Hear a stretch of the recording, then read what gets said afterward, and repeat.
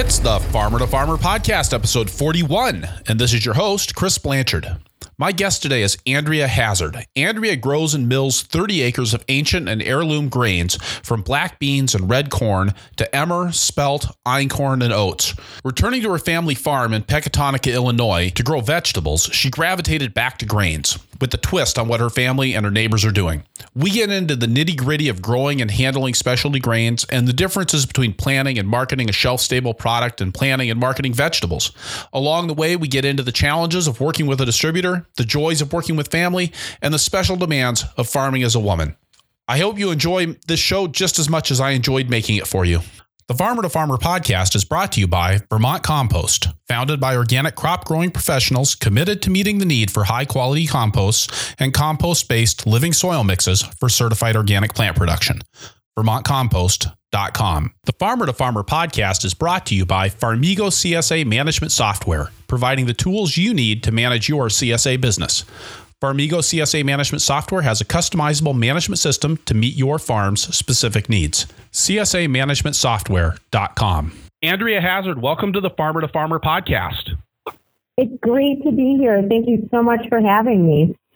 I'm so glad that you could make time on a rainy Monday night here in the upper Midwest to make this happen. It's perfect timing. So, Andy, I've already talked a little bit about your farm. Can you, in your own words, tell us about how Hazard Free Farm came to be and how you ended up being a grain grower? Because that's not where you started. Although, well, I guess it is where you started as a kid, but then it's not where you started as a young adult. Yeah. Well, it's kind of come full circle. I always had the desire to be involved in the family farm, but, as things are with land prices and things like that, there just wasn't really room. And I always had more of a leaning toward organic and chemical-free. And so as I decided to get into it, I decided to go with a vegetable operation. And I really enjoyed growing vegetables. But in the back of my mind, I still was sort of longing for those fields of grain that I knew as a child from the family farm. And so, everything with farming is about timing. And I pitched the idea to my father early on. He kind of flatly said, no, you're really good at vegetable farming. Why don't you stick with that? But I think in the back of his mind, he was thinking, when I step down and Adam takes over, I'll have time to kind of experiment and do this with Andrea. And that is indeed what happened. And so in 2012, we started experimenting and officialized the grain business in 2013, and then started transitioning back out of vegetables. And now you're not doing any vegetables at all. You've completely switched over to doing the grains. Yeah, well, vegetable farmers I really have a sweet spot in my heart for veggies, and I still have a couple greenhouses. I grow seed garlic, and we still have kale in the greenhouse and peppers right now. So we're out of it, but we still have I got a pinky in it, I guess. It's a hard habit to kick. It is. It's a horrible habit to kick. Good food, all that. Yeah. Tell me about your grain farm, because most of my listeners and me, I feel pretty comfortable when we talk about vegetables. I know what veggie farms look like. I know what kinds of acreages make sense on that. How big of a grain farm do you have? Well, we started with about 10 acres. It's just experimental. We needed to figure out, is there a marketplace? How are we going to market? How are we going to process? Because it's food grade, so it is a little bit different. And it's just grown from there. So we're currently operating at 30 acres, which isn't very big, but we're still building our marketplace. And because our focus is on ancient grains are a hulled grain, the processing for them has been a little tricky. And then what we've been doing is taking on other farmers and marketing their products. And so this last year, we had our first farmer start. We provided the seed, and then they do the growing, and then we do the processing and marketing. Okay, so that's a way to kind of expand your scale without having to do it all there with your production. Right, absolutely. And it gives people a foot in the door if they want to switch and diversify and just kind of stick their toe in the water. It gives them an opportunity to do that, which is really nice. So 30 acres would be a fairly large vegetable operation in this part of the country, but compared to your neighbors and probably even compared to your family farm, it's hardly even a puddle's worth. Yeah, it's like a postage stamp when it comes to grain farming. We're just I do a couple acres of a lot of different things. We currently grow about 12 crops. So as you can imagine, it's an acre of this or 2 acres of that.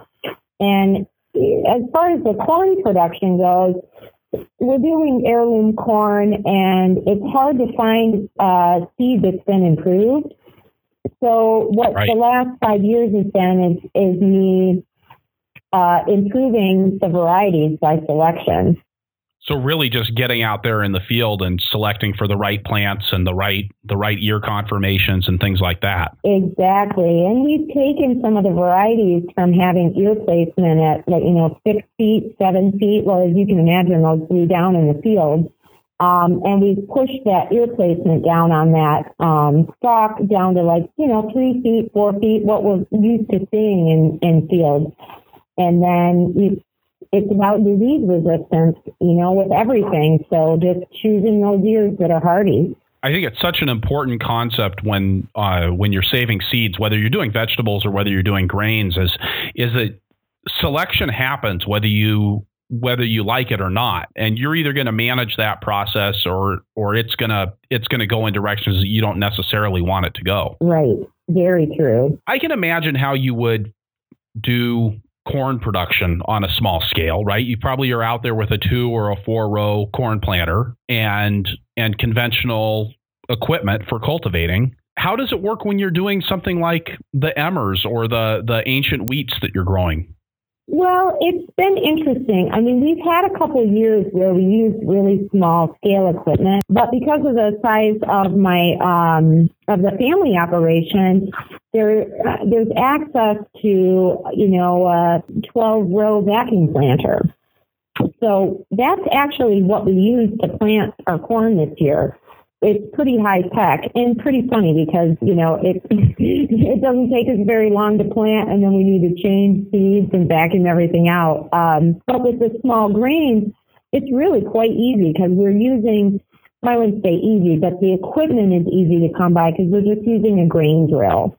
And then the tricky part is figuring out what depth to feed everything and what rate, because the hulled grains, most people have never had to deal with them. They're used to doing wheat or oats, and those are easier to handle, and people generally have a lot more experience with wheat and oats rather than, emmer and spelt and einkorn and those types of things. You've mentioned the hulled grain aspect a couple of times. And now when I think of oats, those kind of have a hull around them, right? Yeah, they do.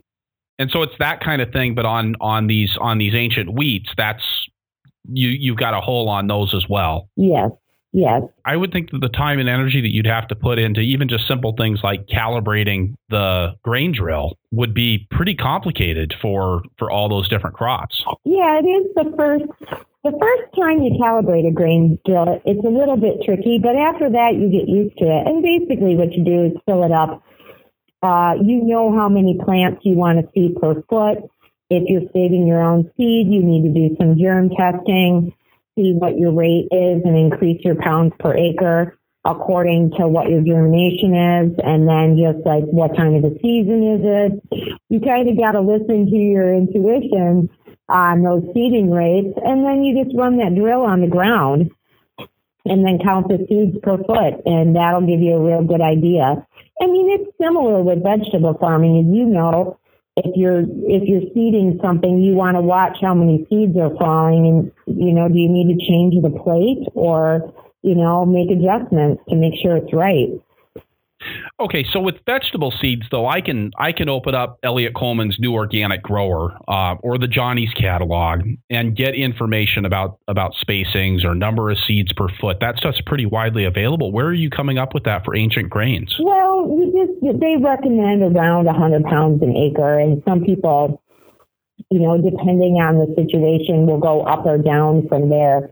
And so a lot of what we've done is, plant a couple rounds at 100 pounds, plant a couple rounds at 120, and just kind of experiment and see. And keep notes, and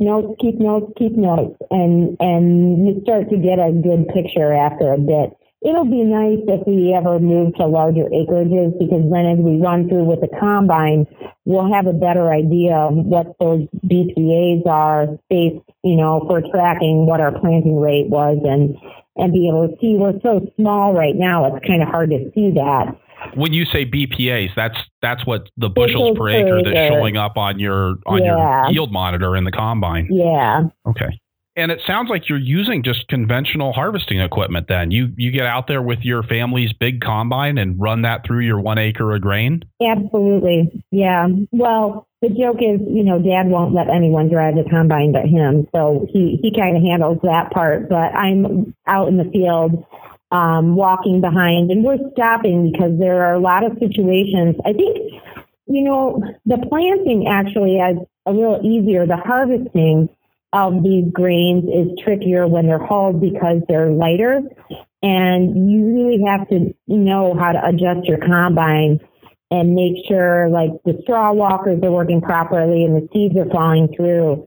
And we had a situation this summer with our purple barley that we lost so much seed in the field that it looked like we planted a cover crop. Yeah, and I guess when you're dealing with something as valuable as food grade grains, that's not such a good thing. Right.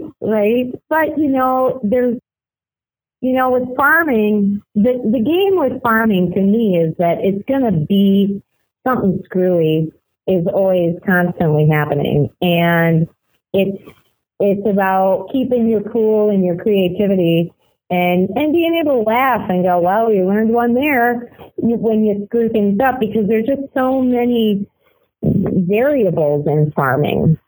Yeah, and of course now you're just throwing more variables at it by growing a bunch of different kinds of grain. Yeah, I still think vegetable farming is trickier because there's so many different crops with vegetables. At least with grains, you kind of have 3 categories. You have your corn, you have your small grains, and your beans.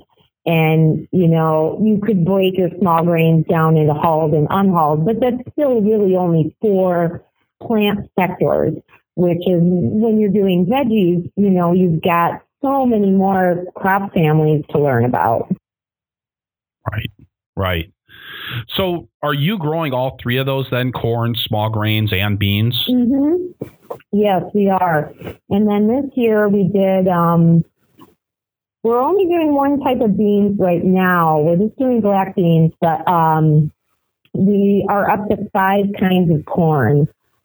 And where are you marketing all of these wacky things? I mean, clearly you're not taking this to downtown Pecatonica, Illinois and selling them at the farmer's market. No, or are you? I have been thinking, though, that maybe I should approach the local grocer with rolled oats, because that's a crop that everyone is very familiar with, and people eat a lot of oats.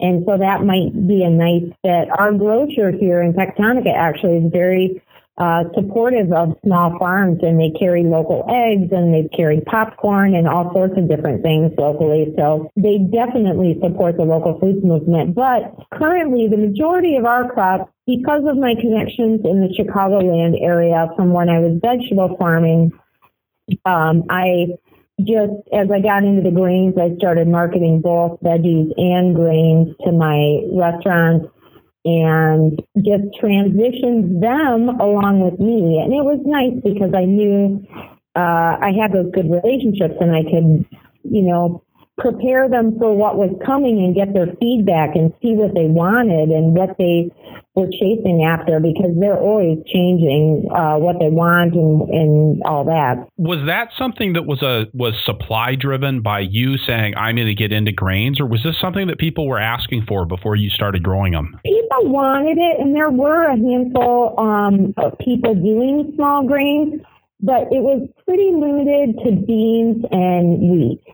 And so there wasn't a lot of other options in corn, some kinds of corn. So it's not like I created the wheel there, but there was just a growing demand. And with people eating more and more local food, I think a lot of people, it hadn't even occurred to them, oh, right, of course, corn and barley and all these crops. And so it just sort of naturally came together in that sense. And that's something that's interesting to me about getting into grains in this area is how much so many of the grains are adapted to specific climates. Like, okay, and I may be completely off my rocker here, but my understanding is, like, if you want to grow a good bread wheat, you do that out in North Dakota where it's dry in the summer. So, that's where you're going to grow your hard red winter wheats out there. And that if you want to grow like a soft white pastry wheat, you're going to do that in a different climate. I can't remember where you're supposed to do that. And I know from talking to people who've tried dried beans in the upper Midwest that there's a reason that we don't do dried beans in the upper Midwest anymore. You are absolutely right. Canada in particular and the West in America that is the breadbasket, and that's where we do most of the growing of these crops. It is tricky to grow them in the Midwest. Generally, the small grains prefer thinner soil and less moisture, particularly during head formation. However, when you start looking at the big picture with the changes in our climate and the restricted availability of water in the West, the warming up of the Canadian border, they're planting corn in Canada now where they never did before. Things are changing, and I think it's important to adapt and find varieties of small grains that can be grown in the Midwest. It does add to the health of our soil to not always be on a one crop rotation of corn, or even two, corn, soy. And a lot of farmers are doing more winter wheat around here. We do have issues in Illinois. We, have been blessed with really rich soil here, and it's not always perfect for those small grains, but I think it's important to at least have some experience with them. And also, there is a lot of land in Illinois and in Wisconsin that is marginal, that isn't very good for corn because it's a little thin, and those are those areas where we can grow small grains or at least experiment with them. Tell me about how you're doing things like weed control in a small grain crop. My understanding is that if you want to do small grains for human consumption on a large scale with something that's really familiar, a lot of what happens in making that human consumable is cleaning the weed seeds out if you're doing it in an organic setting. Right. How are you managing that? Well, field prep is everything. So preparing those beds here before, doing a little bit of, letting those weeds flush up, knocking them down, planting early, planting good seed, hardy seed. And then I have been known to go through a grain crop with a rotary hoe. And that can help if you're having a little trouble. Just, the key is to not look back when you do it. Just go and don't think about what you're doing. But generally with the small grains, we've had pretty good luck. We do all of our own cleaning here on farm. So we know when we go in to harvest a crop, if it's going to be weedy, we get that right into the cleaner and get those weed seeds out and get that grain into a dryer. And get it ready for a longer term storage and then further processing. So you're doing all of your processing right there on the farm? Yeah, and that definitely adds a whole nother ball of wax to the operation. It's been a real challenge to find small-scale, affordable equipment, and we have had to be very creative and resourceful in putting it together. The grinding part, because we do grind our grain and we make flour and cornmeal and polenta, that part is pretty easy. It's been the dehulling and getting a grain cleaner that fits the size of our operation, and then just handling all these different grains, cleaning out augers, things like that, because you want to have as little contamination as possible. From one variety to the next. Yeah, it's not a good thing when you have purple barley popping up in your oat. We try to keep everything separate. And the biggest thing is with the wheat, so many people are gluten-free, and we're not a gluten-free operation. But we do kind of go to lengths to clean out equipment and be real careful and thoughtful about it. Yeah, that would be I think a really interesting part of dealing with these potentially, I guess you'd call them allergen crops. Absolutely. like the gluten. You don't run into that much with vegetables. No. And it's interesting because, we use large scale equipment, and unless you have a combine, and that combine is the only combine you use to do wheat, and you only do wheat with it, I don't know how there isn't contamination, because the combines now are so big and complicated, we really have trouble cleaning them out. And so we actually are in the market for an older combine. We want to go backward in time and find something that we can clean out better. Really, that's kind of an interesting conundrum. So walk us through a crop of, say, something like emmer. How might that crop go from beginning to end? Well, the first thing is, hopefully you've acquired seed from a good source and your seed is healthy. Now, you can't actually see the seed, because when you plant those hulled grains, you do not dehull them. You plant them with the hull on. So the first thing would be, if it's been unsized, run it through a clipper, choose some screen sizes that'll take off the small ones so that you're putting a larger seed size into the ground, and that they're pretty much, the same. And from there, you're going to go, make sure all your field prep is done. So you're going to be out there. You might run a rototiller over it if you have that, or cultivator and a drag. Or if you're doing no-till, maybe you're planting right into corn stubble. So you might just have run over that corn stubble a little bit to break it up, and then run your grain drill over that. And then just calibrating your grain drill. So you're going to load your drill. It's good to be on a spot, where you can see the grain falling out. You're going to just drop it and run it for maybe 3 or 4 feet. And then, adjust everything. Make sure that you're getting those seeds, enough per foot. And then once you get into the field, you're going to do the same thing again and check your depth to make sure that everything is making good seed to soil contact. With that grain drill, then, are you just using like a normal old Van Brunt grain drill? Yep. The old, John Deere with the green paint and the chains dragging behind it? Yep, absolutely. Yeah. Okay. We have used some fancier models. We borrowed one from the neighbor one year that was a no-till, and used his, and that worked pretty nice. But we ended up back at the old John Deere drill, and it works great, really.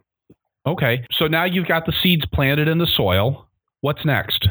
Depending on what the weather's doing, you might be able to get in there and run a rotary hoe over it.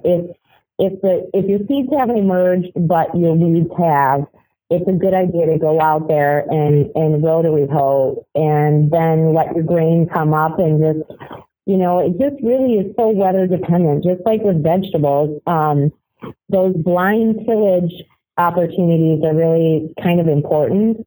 And so just keeping an eye on that. And once your grain is up and like over 3 inches, your work is done. You've done everything you can to remove any weeds that need to be weeded, and it's off and running on its own at that point. And if you're a conventional farmer, you might go in with a broadleaf herbicide to knock down anything that's out there, whether it be velvet leaf or mare's tail or whatever might pop up. But we don't have that opportunity because we don't take that road. But so for us, that early season field prep and that blind cultivation using that rotary hoe are all really big things that need to be tended to in a timely basis. And I guess I should have asked at the beginning, this is all happening in the spring, or is this something that you've done in the fall? Spring, yeah. The majority of our operation is spring planted grains. I would like to diversify into more fall planted grains, but we just haven't gotten there. I kind of feel like we kind of have enough on our plate right now. So, okay, we can give you a pass on that one, Andy. Right. Okay, so the grain grows up. You've done this in probably April or May. Yep. Right. Yep. Okay, and when are you going to be coming in to start harvest? So typically, your crops will begin to head out in July. And those heads will pop out of the stems, and then it'll look for a long time like they're ready to be harvested. But what's happening is that those grains inside the bract, they're all forming. So then you wait until things get real nice and plump. So you're out there checking your grain in mid-August and early August to see as soon as the grain is as big as it's going to be. It's all plumped up, and now it's starting to dry down. The biggest thing at that time is, we get summer storms then, so you can have lodging, which is where the plants fall down in the field, or you can have, if they get too dry, they'll shatter as the combine comes through and fall on the ground before they ever make it into the combine, and that can be problematic as well. So again, with the timing, and yeah, into the field you go with your combine, and then the next step is getting it all unloaded and cleaned in the seed cleaner, and then dried if it needs to be dried, and then stored. And then are you windrowing these before you pick them up with the combine? Like I remember I've never harvested oats myself, but when we had a neighbor harvest oats or rye for us, they would come through, and I think they called it swatting. They would swat the grain. Yeah, swatting. Mm-hmm. They do that some with, I've heard that they do that if you're growing buckwheat. And we had an interesting situation this year. Normally we don't do that, but we had a fire last year, so we didn't have a combine this year we didn't have the grain head for the combine that we did have broke. And so we ended up, it was kind of one of those things where it takes the community to harvest your crop. So we were blessed enough that a couple, cousin of the family and a neighbor stepped up to help. And we had, our einkorn got really weedy, and none of the combines would go through it. So we did end up making the call. We cut it like hay and let it dry in the field, and then we went back in and ran it through the combine. And honestly, it actually worked pretty well. And we got lucky that it didn't really get rained on or anything like that. So it did work. It was scary. As a farmer, you see your crop out there laying on the ground and you're scratching your head going, geez, it's got to get better than this.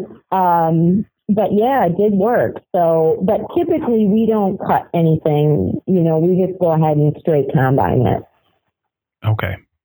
And then the cleaning process, that's not cleaning like cleaning carrots. That's cleaning like separating the wheat from the chaff kind of a thing. Exactly. And the cleaners all do different things. There's, we have a new grain cleaner that we just got, and it, can handle like 8 times what the old one can. So now we're upgrading other augers and things to meet the demand of it. And the cleaning process is, the first time you run something, you're going to take out any big sticks, pieces of straw, whole grain heads that might still be in there. And then you usually are taking out any really small, fine bits and light, and then you'll come back and clean it again. So some of our grain depending on what it is, might get cleaned 4 times. Oh, really? Yeah, before they're ready for sale. And we actually just are adding a new piece of equipment. We finally got a gravity table, and that is kind of the gem in the crown of the equipment that I've been chasing after for a while, and I'm really excited to have it. Additionally, before you go on, how does that gravity table work? So gravity table cleans things based on their density. And so it sits at just like a slight angle, a couple degree difference from top to bottom. It blows air from up underneath, and then it also shakes. And it shakes all your light stuff to the bottom, and all your heavy stuff stays at the top. And then you can adjust the size of the stream that's coming off, so you can get, as many streams off the table as you want, I guess. But typically you run 3. You run your bottom light, and then your middle ground, and then your heavies. And heavies you might save for seed, because that's going to be your best fungus kernels. So that's kind of been the piece of equipment that I've been really wanting. And when you're talking about augers for all of this equipment, that's how you're actually moving the grain from one place to another. You're not sitting there lugging sacks of grain and dumping it onto the gravity table. We're in that teenage era of this business where we are getting grown up, and we're getting more augers, and they're getting bigger, and the equipment's getting bigger. But actually, tomorrow I'll be in the mill cleaning oats on the old clipper, where it's all hand scooped with a bucket. Back to being hardcore. Yeah. No, keep you in shape. So it goes through the cleaning process, then into the dryer? Yeah. Yep. We have a small dryer that we built. We aren't big enough for a batch dryer yet, because batch dryers typically require, like maybe 100 bushel or 250 bushel, or more common 300 bushel. And we don't have that much of any one thing. And so we kind of just custom built a little dryer that works it's pretty nifty, and it's been working. I mean, it's not the final answer, but it's what works right now. When you're working on such a small scale and with such diversity, you have to be creative about solving your problems, so that our little dryer has worked out real nice. So can you describe that dryer to us? Sure. It's just it's an old barge box, and then we put a dryer floor in it, and then just run a propane heater and push hot air through it. Up through kind of a ventilated bottom of the barge box. It works essentially the same way as a regular grain dryer would work, but our product isn't moving. In modern grain dryers, the product is actually moving. Ours is stationary, so that's the only difference. But it works pretty well. It's not perfect, but it's a heck of a lot better than no drying. Right. And then you're monitoring how dry the grain actually gets, and then pulling it off at the right time. Yeah, absolutely. And we've learned a lot about, ambient humidity and the effect on the speed of drying and all that kind of thing. The interesting thing with the small grains is that, when you're using a moisture tester, the majority of the testers are, corn, soybeans, hard wheat, soft wheat, oats. And then they don't have settings for spelt or einkorn or anything like that. So we've had to kind of get creative even with that, and calibrating the machinery to kind of give us an idea about how dry things are, and figuring out how to do that even. Because getting that grain dry, just like curing an onion, is going to go a long ways towards determining how well it's going to store. Absolutely. And with your long-term storage for small grains, you want them dried down to 11% or so. And, here's a great example. We harvested corn last week. My Bloody Butcher corn came in from the field at 24% moisture. That is not a nightmare situation, it's not a 30, but it's really wet. It's very wet at 24%, and it will spoil so fast. So you have to be ready, because these heirloom corn and things like that, they they've not been selected for that ability to dry down in the field. No one's done that work on them. So, yeah, we're working on it. But, yeah, the dryer was fired up and loaded up immediately when that corn came in from the field. Do you have to pace your harvest to match how quickly you're able to get stuff cleaned and dried? Or is it something you can kind of handle in a batch process? We are this year because typically my corn goes in last. My brother, they're doing conventional, so they have seed treatments on their corn so they can plant in April. This year, we had intended to plant my stuff right, May 15th, but it rained the entire month of May, and we did not get back into the field to plant my stuff until June 1st. In fact, some of the last of the corn went in on June 4th. So my stuff got a real late start, and then it got hit with a drought, and it was a rough year for it. But we typically, let's see, normally we're picking my corn in the snow around Thanksgiving. And this year, we harvested 2 types of corn last week, and now it's raining. So we're just drying that down, and we're waiting to get back into the field to finish the other 3 up. And it buys me time to get out there and get my hand harvesting done because I go out and hand harvest all my seed. Going out and pre-selecting the ears off of the plants that you want on a given variety for the corn. Yep, okay. Yep. And it actually is kind of, if you're doing seed saving, you want that corn to experience some serious weather because you want to check the standability of it. You want it standing up in the field. You don't want it falling down, and you got to let it get good and dry and get some wind to really test the strength of that stalk, And we've just made great strides with how the corn looks and how it stands in the field in the last few years because I've been going out and doing the seed saving. I feel like it's the thing that's missing from a lot of seed preservation efforts is that level of intention, that putting it in and saying, we're growing this in this place for this reason and moving the genetics in this direction while maintaining these other genetics. Yeah, it would be really nice, there's getting to be more small grains and corn, people planting things and saving seeds. And as we get established and we get networked together, which is the next step, is for us to kind of network ourselves together, it'd be fun to trade 5 pounds of my improved, Reed's Yellow Dent with another farmer, maybe from Iowa or Indiana or Ohio or Kentucky, just so that we can keep trading our genetics. And it will end up making our corn all the better to have those inputs. It's going to make a really good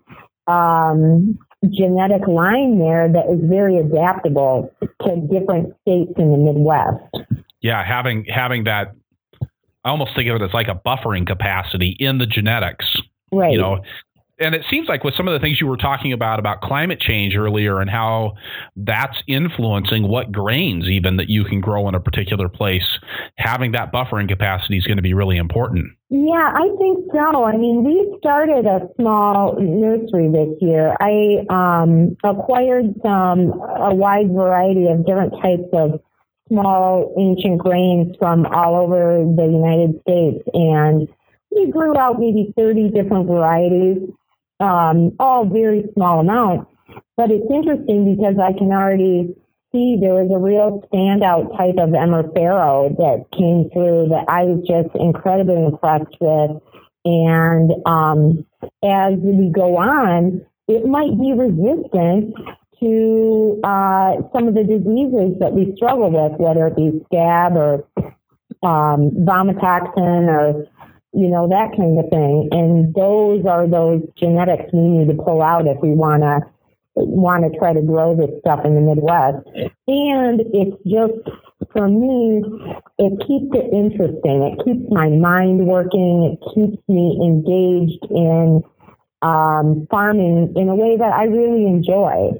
Because, there's always something new to mull over while you're 2-row cultivating 5 acres of corn, Right. Right. All right, Andy, so we're going to take a break here and get a word from our sponsors, and then we'll be right back to talk some more about your farm. The Farmer to Farmer podcast is sponsored by the Vermont Compost Company, makers of Fort V and Fort Light potting mixes. What if you didn't have to worry about weak transplants and poor germination due to less than great potting soil? Or getting truly finished compost for your homemade blend? Or making sure that your employees remember to add the fertilizer charge? Been there, done that. What if you could grow plants up until the roots filled the container without having to worry about supplying extra fertility? What if your potting soil had your back consistently, year after year? That's what Vermont Compost potting soil can bring to you. Vermont Compost Fall Pre-Buy program going on now through December 21st can ensure that you enjoy the guaranteed best price, the best shipping options, and receive your soil at a time that works best for you. Plus, their shared truckloads program organizes shipping to other regions in ways that get shipping prices down to the level you'd pay right there in the great state of Vermont. Taking care of growers by taking care of transplants since 1992. VermontCompost.com. The Farmer to Farmer podcast is brought to you by Farmigo CSA Management Software, providing the tools you need to manage your CSA business. Farmigo CSA Management Software is designed from the ground up to manage the CSA you operate, from customer sign-up right through delivery. Farmigo staff will work with you to customize the dashboard for your farm based on the way your CSA works. System setup is free, and the system can be configured for a wide variety of CSA models, from the traditional box plan right through fully modifiable boxes. On the customer side, Farmigo offers a portal for members to sign up, make payments, and access their account to manage vacation holds and site changes, all with the control by the farm over what can be changed and when the changes can be made. On the farmer side, you can send fully customizable confirmation emails and auto responses and generate reports to help you manage everything from harvest and loading the truck right through delivering the CSA shares. And they offer amazing customer support to you at no charge. They'll even call you if you need help. Learn more at csamanagementsoftware.com. All right, and welcome back to the show, Andy. So I visited your farm back in 2012 as a part of a project that I did with the Angelic Organics Learning Center, and it was right in the middle of this horrible generational drought. I think I was actually out there in August. And I have to say, of all of the farms that I visited that year, yours was actually, you were doing good. The crops were there. They looked solid, and you were working hard, but you weren't laid out flat yet.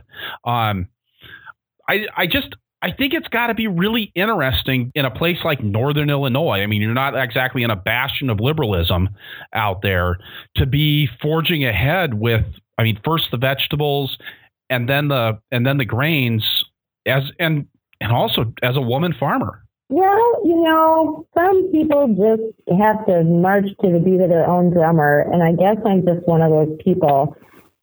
When it comes down to it, I just like a challenge, and I have always gravitated toward nature and being outdoors and growing up on a farm.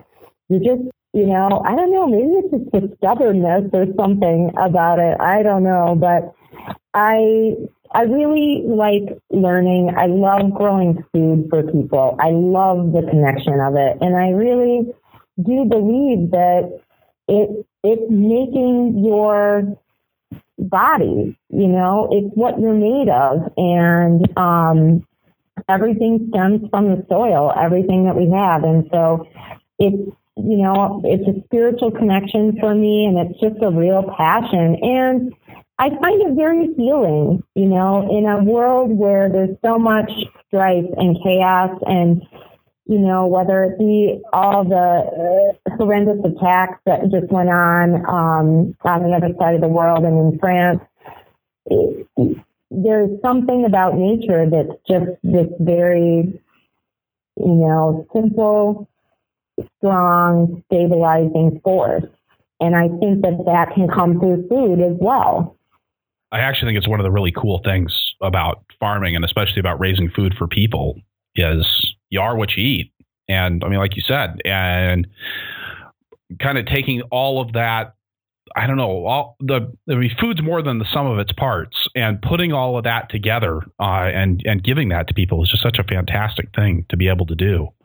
And on a farm for you that's been around since, basically since settlement here in the Midwest. Since white people came to the Midwest, your farm's been there. Yeah, well, my family, they started farming down in Ogle County, or my grandfather did. And as they, made some money and bought more land, they kept buying better land. So they moved northward up toward the Seward area in the Winnebago County. And then the farm where I grew up on, I think Grandpa purchased that around 1953. And then, this place that I'm at, my parents purchased 1977 or 1978. So we've been farming here since 1847 in northern Illinois. So we've been, we've made it a while. And I think it comes back to the goal with this type of diversification is to last another 160 years, and give all the nieces and nephews an opportunity to farm as well. And there'll be hopefully lots of different opportunities. It wouldn't just be farming. It might be a marketing position with the farm or, some such thing like that. And you farm now actively with your dad, or is your operation completely separate? My operation is, it's family, and we farm land together and we share equipment. So legally and financially, my operation is separate. But, when we need to replace the 1 horsepower motor around the clipper, then that's when Dad steps in. And so he's still very involved in both operations. My brother has taken over the main part of the farm, but Dad is down at the grain dryer the whole time and helping to organize everything and keep everything running. So we are interdependent, or I'm probably a little bit more interdependent than they are. They definitely could probably operate without me. But I'm, definitely tied into the family farm, although I'm, a separate entity. What does your brother think of his crazy sister? He used to think I was pretty crazy, but, he's been watching. He is super savvy. And when they first came out with GPS, which is probably, 15 years ago, maybe longer, he was right on it. And he was, arguing with Dad about how important it was to embrace this type of technology. And he's super savvy. And so he's really curious about what I'm doing. And he's been really helpful with solving problems, particularly when it comes to if we have to design or build a piece of equipment. He and I, before the fire, he and I had been working on our own dehuller, and we came up with this idea based off of a pottery wheel and had it working pretty darn good. And so I'm looking forward this winter to him and I having some time to go back and rebuild that piece of equipment and head down that road, because his eye for just the design of things and making and welding is really, really good. And he's very curious, to see what happens and been very supportive of what I'm up to. I recently applied for a value-added processor grant this past spring, and as part of the grant, the family members have to write a letter of support. And it was interesting to read his letter because he led on to some things in the letter that we wouldn't have probably talked about, at the dinner table or standing around in the shop, and just that he likes the idea of making your own marketplace, of not being slave to the seed dealer and then slave to, the big corporations that, the prices are set, that he doesn't have a lot of freedom in marketing his crop. So he really likes the idea of us being able to create our own marketplace. Now, you mentioned earlier that your family isn't an organic farming family. Are you organic? I'm not certified, but I am, I'm not farming with chemicals, no. And we're not spraying any Roundup or any fungicides or insecticides, pesticides, any of that. We're just using rotation and selection, and the selection is the big part of it. Is out there in that field, checking those ears, looking at them to see, was that chewed on by an earworm or not. And so that's been the angle I'm taking. Has that been a point of contention with the family at all? No, they do think I'm kind of crazy about saving seed, but they also haven't tried to find, 60 pounds of red corn seed because it's nearly impossible. And then when you do find it, it's genetically kind of a mess. And it's taken me a long time to get my corn looking the way it does. Now, this year, the yellow dent really performed really nice. And we were joking that my ears were looking better than my brother's. It's fun to go out in the field and harvest it year after year, though, and really start to see your efforts pay off and just how it looks and standability and uniformity. And that's the part that I really, really like that part. So. Well, and I guess I wasn't thinking so much about the seed saving as being a point of contention as I was about the chemical usage or the lack thereof. Yeah, the main thing, Adam and I have been talking a lot about trying to underseed the corn with like a winter wheat or something like that. Now, other people have done this. We really want to experiment with it and see how it works. And I think it's a great idea. Either that or some type of clover. It's just so hard in the spring and summer. You're busy. We're trying to make hay. And on top of growing everything, I'm trying to fill orders and weed the garlic and weed the nursery and do this and do that. And we all have our lives, too. So, these projects, they just take time to make the time to do it and make it a priority. But, yeah, we're very curious to look into underseeding. So that would be one of our things. Dad likes driving a 2-row cultivator.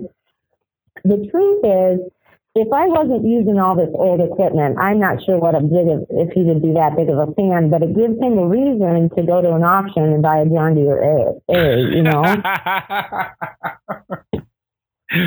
Which is really the best reason to have kids get into farming, right? Exactly. Is you get to buy more toys. Yeah. Well, and my dad has always loved old equipment.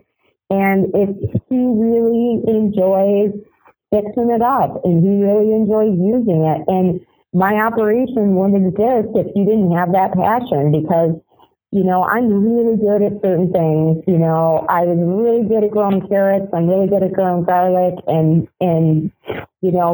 marketing the stuff and the seeds and the whole thing, but I am not good at fixing up old John Deere's. That is not my strength that I bring to the table.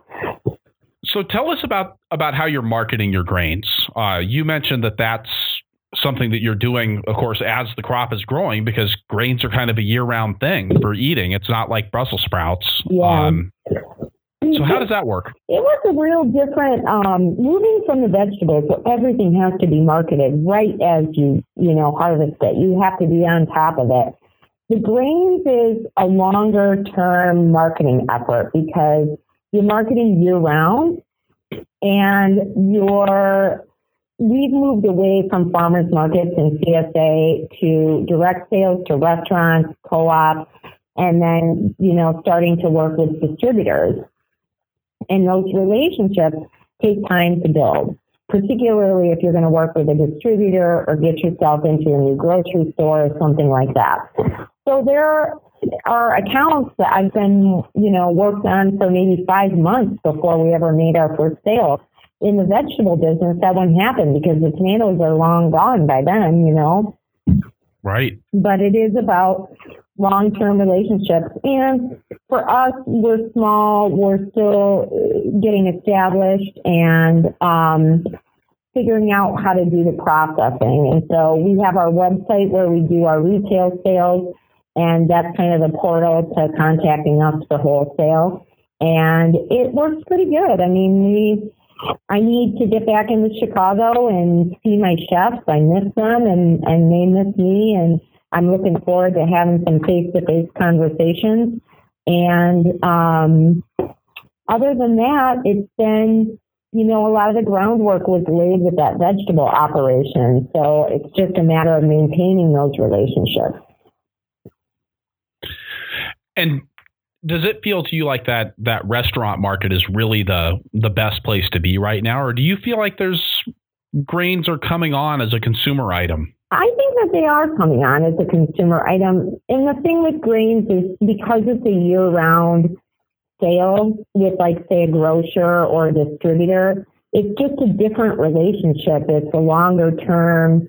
It's not seasonal. And the other big thing is once you step away from those seasonal crops and get into a crop that is available year-round for them, you need to make sure you actually have enough of it to supply them for the year, because there is an inherent expectation that you won't run out of those rolled oats. And so that's been kind of an interesting thing to grapple with. Yeah, how do you do that supply management? Well, we are at the signs now where we're ready to start signing contracts. And that's something I'm really looking forward to, just to kind of stabilize the business and clarify expectations and poundage, because it can be, when you're operating on a small scale, let's say someone comes in and says, well, we want 100 pounds of rolled oats a week, or let's just say 200 pounds a week. So you go back and you do your math and you figure out your loss and you figure out, okay, when I clean the oats, I lose 5 or 10% and this and that. Comes out 7 acres of our oats. Oh. Yeah. So these small weekly clients can suddenly become really big when you start looking at making sure that you have a supply for them for an entire year. And even a little longer, it's like you kind of want to make sure you can supply somebody maybe for 15 months, because if you get your oats in late, or maybe you don't get them harvested on time, or something breaks down, you need to buy yourself some extra time there and pad that window of when your next year's crop is going to come on. So it's definitely an adjustment in that sense of planning that acreage out and making sure that you can supply that person. Yeah, and if you're talking about 30 acres of grains, a $200 a week account ends up being a pretty big deal. Yeah, it can. It can add up real quick. As far as packaging and regulations around that, what have you had to do to be able to mill product and sell it as food? Well, it was once we got into looking into the regulations, we decided that the milk house at the farm would be the perfect spot for our milling operation. And it's a small room, but we don't have a huge mill. We're just running like a little 8-inch stone mill. And so between that and our sifter, and that's where the packaging goes on, it actually works really well. And the scary part is for farmers, we did have to register with the federal government as a food processing facility. And so, when you fill out that paperwork and you register on the website, and then we are inspected by an inspector here in Illinois, inspect our facility. And so those are the biggest things. And a lot of that sanitation and checklists and all those types of things I was already familiar with because of GAP, the Good Agricultural Practices thing with vegetables. So it wasn't that big of a shocker. It would be more of a shocker if you were a conventional farmer that wanted to do food grade processing. It would be a little overwhelming probably at first, but going from vegetables into grain, there was, in some ways less oversight with the grain because you're not washing anything. You're not getting anything wet. Right. And I guess there's probably a presumption that people are going to cook it before they eat it. There is. It's considered a raw agricultural commodity, so it is a little bit different than vegetables. So Andy, tell me about how you're packaging the product then. And again, this is packaging for restaurants. You're not actually putting this onto grocery store shelves, are you? Well, it's been interesting. When we started out, we were doing retail sales to our CSA members, and that's kind of how we started out.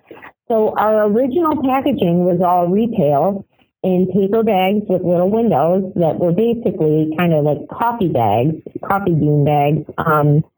And then we quickly realized that was not very sturdy, and that if we wanted to pick up more clients and be available in a grocery store or someplace like that, or at a farmer's market, that we needed something a little bit more substantial. So we moved to a clear plastic resealable bag and did all of our own packaging in-house and labels and everything like that.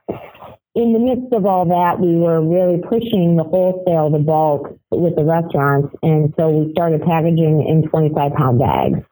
And we continue to package the majority of our product in 25-pound bags to do our bulk sales. And then we've pulled back some from retail packs because we stopped doing farmers markets. It just made sense for us for the size of the operation and the amount of money that we were making at market. We do a little bit of retail still in the Chicago area, but it's definitely not a focus. And you mentioned money. I mean, at 30 acres of grains, are you making a living on that, or is this something that's still a very much a growing startup enterprise? This is still a growing startup enterprise. We are getting to the point now where we've made enough infrastructure. We were getting the infrastructure basically all together. We just need to put the finishing touches on some things, and it's looking much better now. They say a small business, give it 5 years. And even though I was moving from vegetables into grain, there was so many equipment. It was all equipment and then just figuring things out. And we've had some stops and starts with distributors as well. And that was some real learning experiences of just realizing when you get to a certain size, you need a contract so that everybody's clear. I think the thing that's hard when you start working with distributors, if they aren't really vested in you, if you don't really have a strong relationship, you're planning a year or two ahead for your harvest, so like everything we planted back in April is for sale in 2016. And it's going to be for sale until like this time in 2016. Yeah, and even into 2017, because you want to build into that buffer. So you're trying to plan almost 2 years in advance when you're working with these like food grade commodities. And that gets really tricky when you have a distributor that might be painting a picture for you of, the growth is going to be so great, everything's going to be roses, we're going to do tens of thousands of dollars of business with you. And then when it comes down to it, their plans change and you might not be a part of their future plans. And they don't always tell you straight up, they're not obligated to you in any way. And that's where that contract comes in. Because I think it's hard with the local food movement and in the organic movement. When you're a family farmer, you kind of have an expectation of, if somebody says something, that their word is good forever or until they tell you otherwise. And that's where the rubber hits the road, is because that's not always the case. People are in this business for money and to capitalize on the movement. And I think it's good to be aware of that. And that's where that contract comes into play. It's probably not going to save you, but it definitely makes all the parties at the table really think about what they're signing on to. You're selling through the distributors as well as going direct through the restaurants. Yes. We don't, a no-compete clause or anything like that would not be anything we would ever sign, because you just don't know what's going to happen in the marketplace. everything's too volatile right now. So, when we sign on with a distributor, it's in a spirit of we're going to work together and there's going to be transparency. And it's easier for me to work with a distributor. But if they drop me, what happens to me? What happens to all my restaurants that I just handed over to them? Those are the things that, as a farmer, you need to be wary of when you get into these agreements. So what are some of the advantages that you found of working with a distributor? Because that's something that a lot of people are being pressured to do now. Everybody's all about scaling up and, selling to the food hub and which is really just another kind of distributor. Right. But you're taking a lower price. So, you must have found some real value in that. Well, for us, it's easier because you can put, 500 pounds of oats on a pallet, send it in there, and you're done. You don't have to ship those out, 25 and 50 pounds at a time. On the other hand, if they find a different person to supply them and they like their price better, you're gone. It's going to be that same thing. And we all used to hear about what would happen with people that would sign on with Whole Foods or Walmart to be a supplier and how they would be pushed into those lower price brackets. They would almost be forced. We're going to start seeing that happen in the organic local foods market. We already are seeing it. And private label type stuff and all these sorts of things are speaking in already. And it's just, you just need to know that you have to be in control of your sales. And you don't ever want to put all your eggs in one basket. It's that old adage that we always come back to. So I think it's just one of those things you got to keep in mind as you're growing, to do it carefully and thoughtfully. So, Andy, I'm actually coming off of a whole string of interviews with guys, and I did a really good job early on in the podcast of trying to have some gender balance, and then we sort of tipped into male land for a while here, and so as we're sort of swerving back towards trying to get some balance again, I'm kind of curious what have you found to be true about being a woman farmer in a male dominated environment? Well, in your defense, it would be easy to slip into guy land because there aren't a lot of women farmers out there. Just naturally, it's not. It's a very physical, demanding profession, and in rural areas, women, there's just you have a husband and there's kids and. There's other things to do, and women on farms tend to be more in charge of the bookkeeping and at least in my home growing up, my mom was the accountant and she was the lawyer. She was the law mind and she took care of all that stuff. And Dad did all the physical labor. So it is,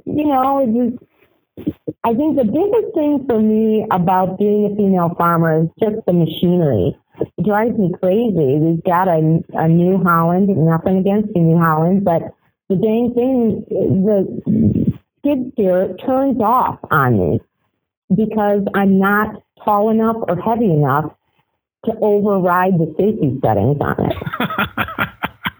and you've met me. I'm not a very big lady, and that thing just drives me insane because it's dangerous. I mean, I'll be there and I'll have a 2,000-pound tote lifted up in the air and I need to adjust the times and I move on the seat just enough forward that the thing will turn off on me.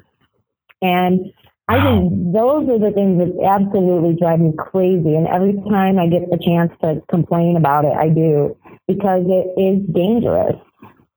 That's kind of crazy. I mean, it's the sort of thing I would expect to find on older equipment. I mean, I remember I had a hard time operating the clutch on our old Farmall 504 that we had on my farm, but I wouldn't expect that to be the case on more modern equipment. If the seat would move forward, it probably wouldn't be, but it has like a weight adjustment to go from 300 pounds to 100 pounds, and it's just not. If I was 6 inches taller, it'd probably be fine. But when I need to move the pedals, my back isn't against the seat. And because I got to be closer. And so it doesn't work for me. But other than that, with farming, I grew up around my dad, and he always was leaning toward older farmers because he always liked antique equipment. And so my entire childhood was spent around old men. And I think in some ways, I didn't really notice I was a girl. It just came naturally to me, and my grandfather would take us out in the fields and show us how to tell when the hay was ready to be baled, and he really instilled, a love of fruit trees in me, and horses and chickens, and it was always like breathing, being outside the farm, it was just always like breathing for me. So have you found social challenges there in your rural environment? Only because my father will never hear this, because he doesn't really use the internet. I would say the biggest thing in the farming and just the family farm business is that he and I come to a head sometimes, and I don't know if it's because I'm a woman, or because I'm his daughter, or because I'm his child, or because we're both really stubborn and we're too much alike. But those, I would say in the farming realm, my most challenging relationship is with my father. And that is just, I think my brother would probably say the same thing. So I think it's just a family thing. I am kind of curious, though, to ask you, since you're coming off a string of interviews with men, do you think that men and women approach farming differently?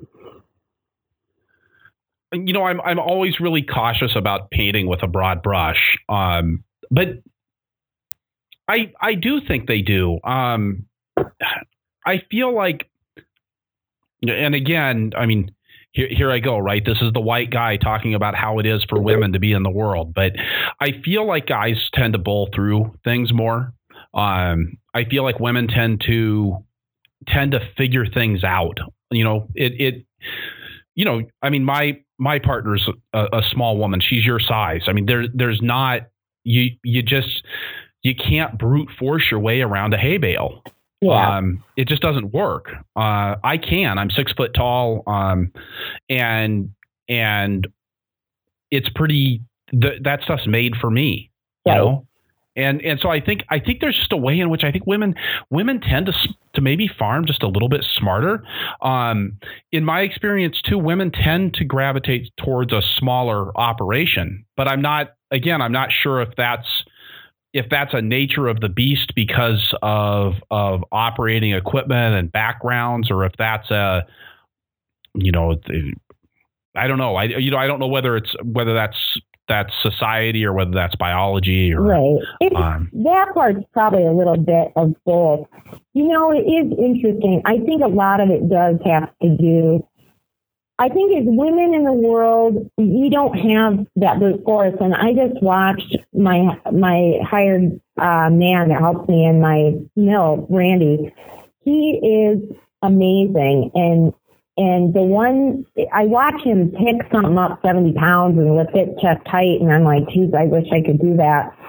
But that's why I have him there. And that's why he has the position that he has at my farm, is because some of that physical stuff I can't do anymore, or never could.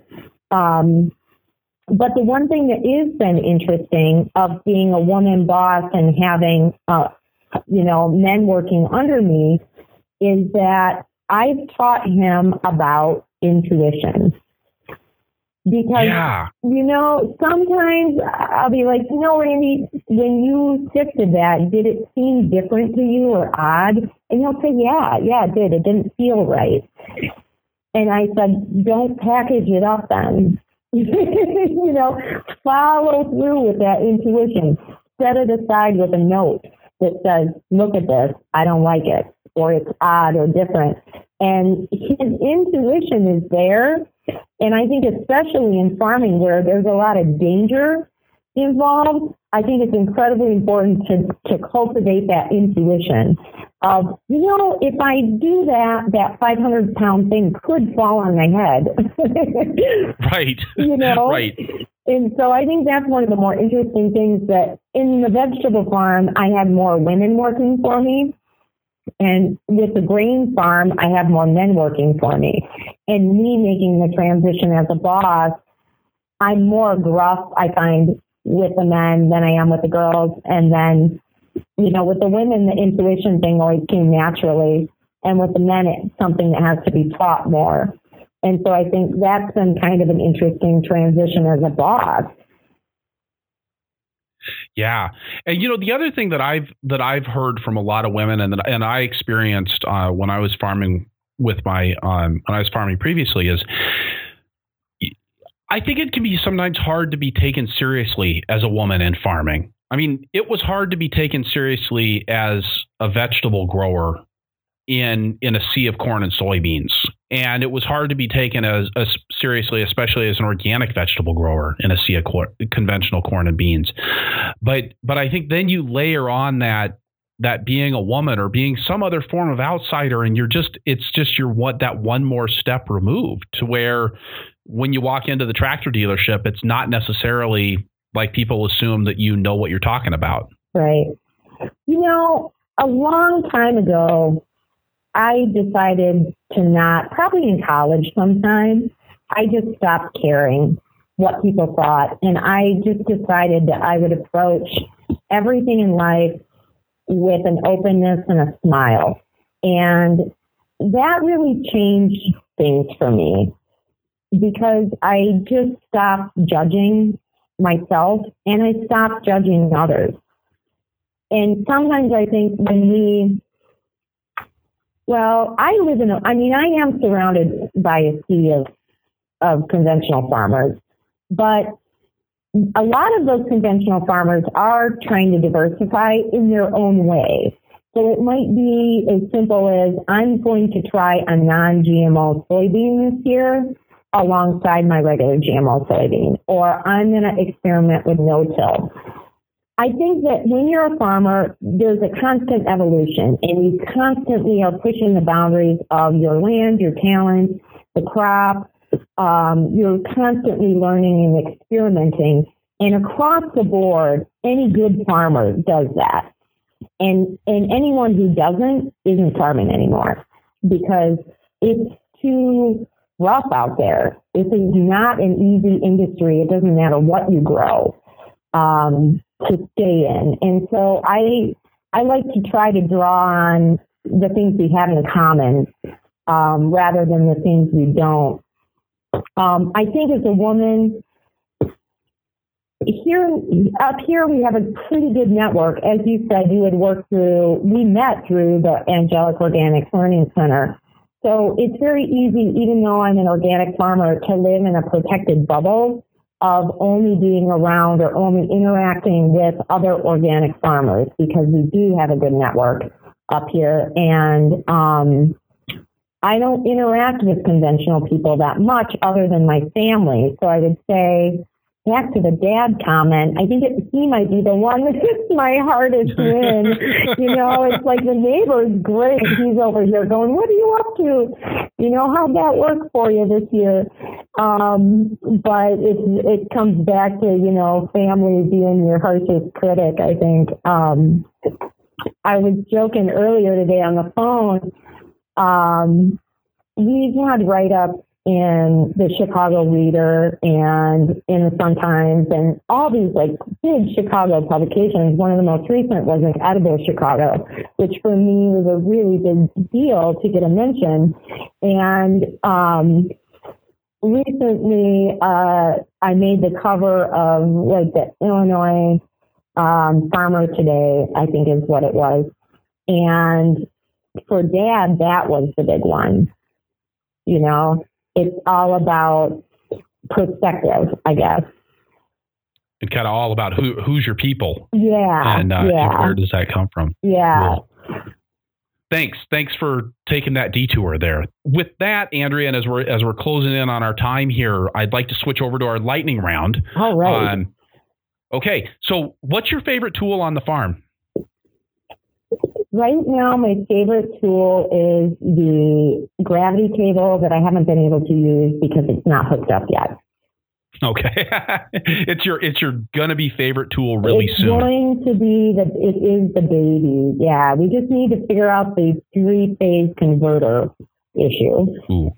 You've been learning about a whole new bunch of things to grow here. What's your favorite resource for getting new information? Oh, that's kind of hard. My biggest thing is I have a couple people in the industry now out west because that's where the majority of small grains, where I got hooked in with some support through North Dakota State University. And so at this point, there really isn't a book that I can go to. It's more people. It's just talking with other farmers that are growing these types of things and our conversations amongst us.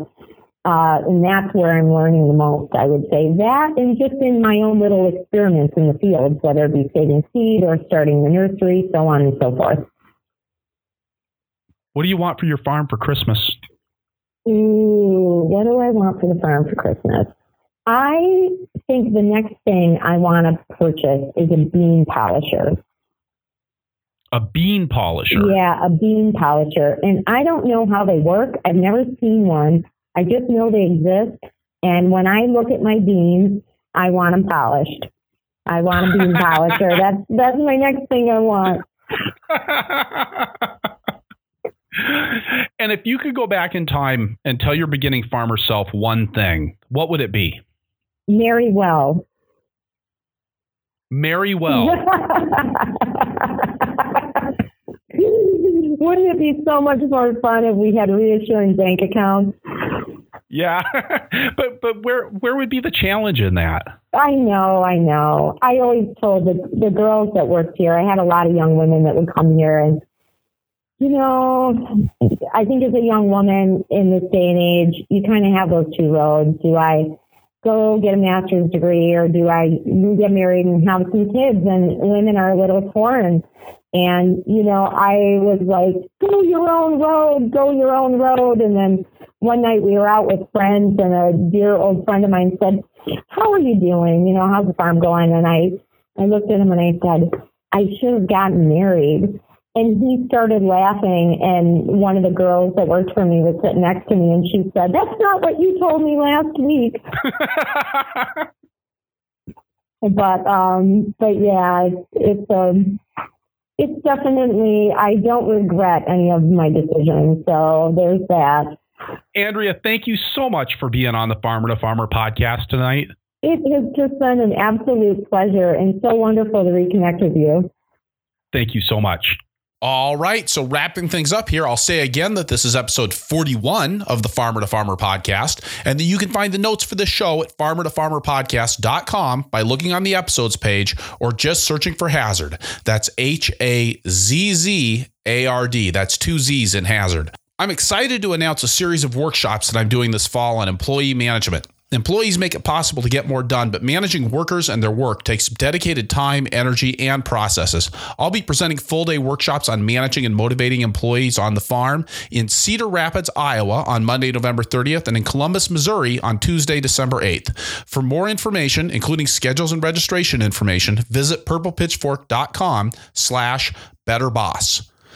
If you enjoy the podcast, I think you would also enjoy my weekly email newsletter, The Flying Rutabaga. The Flying Rutabaga runs the gamut from practical templates for delegation to guidelines for watering transplants. You can sign up at farmertofarmerpodcast.com or purplepitchfork.com.